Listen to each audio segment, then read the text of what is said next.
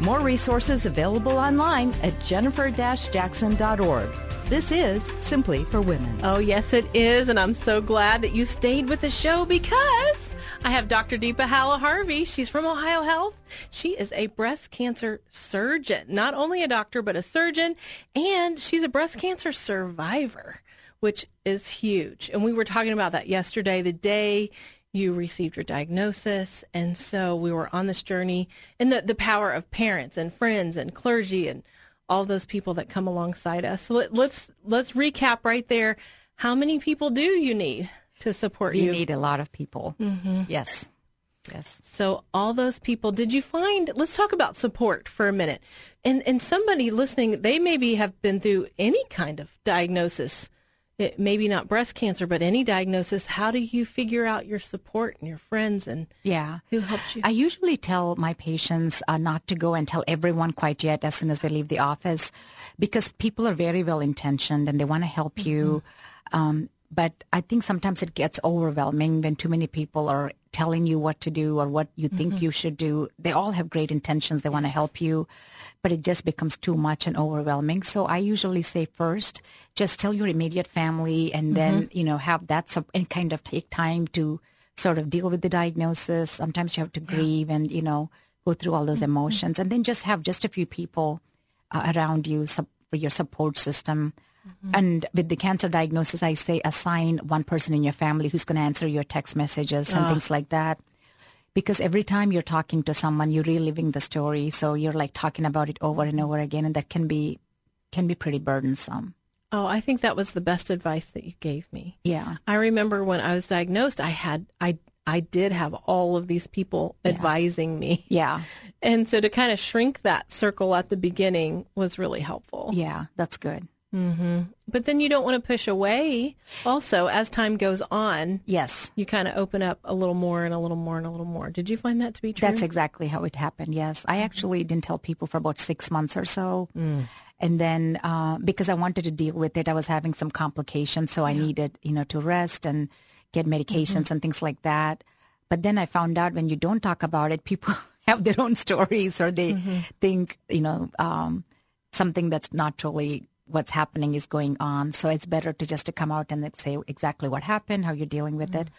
And I also find that any sort of adversity gives us an opportunity to show others, especially our kids, how we deal with adversities and how, we're going to have adversities in life all the time. Like cancer is not the only thing. And I tell that to my kids, and I've seen my kids be more compassionate and more resilient. And I think we have to show our kids that we're relying on God, first of all and foremost. That's important for them to watch that. And because they're going to experience their own adversities, and then they can look back and say, okay, this is how my mom dealt with it. She really relied on God. And I think that teaches them to do that for themselves. So, Did you find that you had to be honest, like gut level honest with certain people? Yes. Yeah, very much so. Again, very well-intentioned people have their own ideas and what you should or shouldn't have done. And it was interesting when I started having complications, the same people who said what they would have done now, would have not done those things. Right. So they're not in your shoes, right? So it's really hard to give advice to people with what you're going through. So. And what about the people that they are well-intentioned, but they do care, but you feel as if, I think you told me, it's as if you're reliving a car wreck. Yes.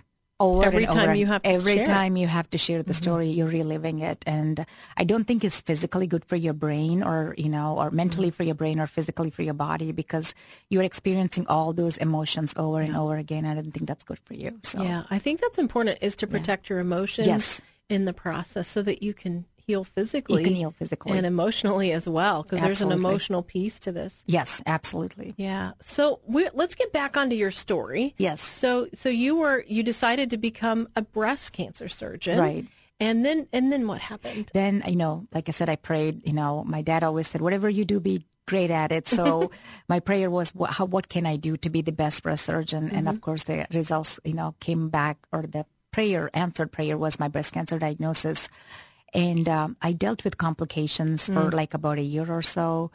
And then all those complications actually made me stronger. And actually God was preparing me, because there is no surgery that doesn't have risks and complications, right? And so now if a woman has complications such as my own, which were infection, I can reach out to a woman and say, please hang in there. I went through this myself. You're going to get through it. Right. And so it allows me to give them that hope. And then they see me doing well right now. So they know whatever they're going through is going to be temporary. And I think that's another reason I went through those things is all of these things that I went through, including the cancer, I am so glad and I'm so grateful. I would have never said those words early on. Sure. But now I am, because I can tell a woman, like, I'm here. This is my calling. This is where I belong. I'm supposed to take care and help these women. But I've also walked in your shoes. And I don't want to be too dramatic. My cancer was early stage. I did not need to get chemotherapy, but I did have surgery, had complications from surgery. I do have to take medication, which prevents cancer from coming back, which also has its own side effects. Yes. So those are all the things I can relate to women and tell them. And so my job really doesn't feel like a job. It feels like I'm serving God at work. And I serve God by taking good care of these women. Let's talk about that a minute. How can you have faith in the workplace when it's such it's a secular job? It's a great job, and it is a ministry to women. Yeah. But how do you share that, or how do you show? It's very interesting. I keep thinking someone someday is going to send me a note or a letter or something to tell me, because I do pray with my patients, and I ask them. I always get permission, and if they say yes, then I will pray with them, And I've never, there's only been one person who have said no to prayer. And I will just say, I'll just walk out of the room and pray. And I pray for my patients. If I have surgery the next day, I go to bed praying, about them and thinking about them. And I recently had to get this sign on top of my bed. It said, give it to God and go to sleep. Oh, that's good. I like that sign. Yeah, because I've just been staying up because I have lots of young women. I just diagnosed a 19-year-old last week with breast cancer. I can't so even my imagine. heart is very heavy in wanting to how I can best help them. And sometimes you can get carried away emotionally. Sure. And so I say, and a friend of mine who works with me, a nurse, and she said, Deepa, you're not supposed to carry all these burdens. You're supposed to give it to God. And so that's how and that made so much sense because I am not that powerful. I cannot carry all these burdens and give it to God. And then it sort of like opened my eyes. And when I walked into a store and I saw this sign, give it to God and go to sleep, it was really cool to see that. And of course, I still need a reminder. That's right. But going back to how I, serve God at work, and, no one has really said anything to me. And I really hope they don't, and prayer and God, we need that, especially when you're going through something like this. And people need faith. People need hope. They do. And the hope is so powerful in this world where constantly we have different strain of coronavirus. We have our hospitals are full of patients with COVID, and we need hope. We do. And it's really important. And I think faith and God really provides people that hope. It provides me of that hope because I need that myself every day. And they feel the love. Yes. And I think to know that you're cared for, to know that you're loved, and to know that you're prayed for. Yeah. That's so important. I don't think there's a better gift than prayer. Mm-hmm. And, if someone is praying for you, they genuinely mean that you mean so much to them, right? Mm-hmm. And you know that more than anybody else because you're always praying for other people. When you pray, your hearts get close. That's who you're close to, the people you pray for. Yes. Yeah. Mm-hmm. If you don't like somebody, start praying for them. Absolutely. And then you'll get close to them again. Absolutely. Absolutely. What's it like in that operating room? Wow. I have always said I feel presence of God in surgery, and especially when I have spent a lot of time in prayer about that person.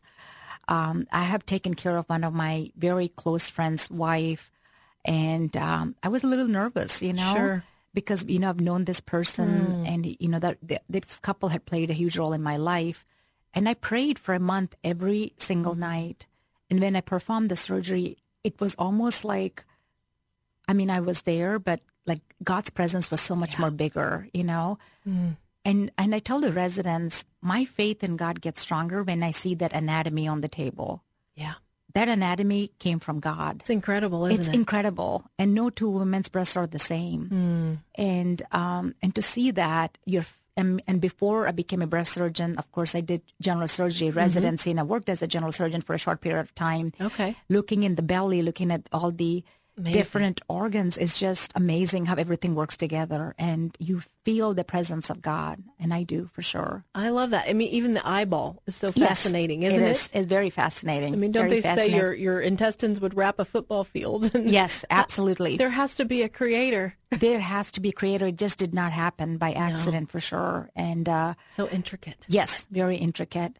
And prayer really, I think, helps me calm myself down too. So it's just so beautiful and so powerful. You're in that surgery and you're saying, I'm your hands and feet. I'm Yes. here to serve you, God. Yes. Help us. Yes. Come alongside us. Yes. We need your power. Yes. That's Yes. so encouraging. Yes. It's so true, and God is so good. Yes, thank you. Thank you for being with us. I'm Jennifer Jackson, and you've been listening to Simply for Women. It's been a great day today because we have had Dr. Deepa Halaharvi. She's a surgeon, breast cancer survivor, and a breast cancer surgeon. So I hope that you'll stay with us this week. We're going to talk about warning signs. Maybe we need to talk about what you need to look for just to make sure that you're staying healthy, and how God is in the midst, prayer, so much more. So I'm so glad to be with you today. You've been listening to Simply for Women. I'm Jennifer Jackson.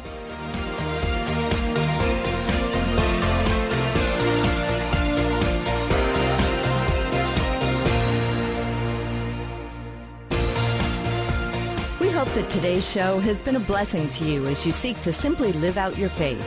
To hear today's show again or to share it with a friend, search Simply for Women wherever you get your podcasts.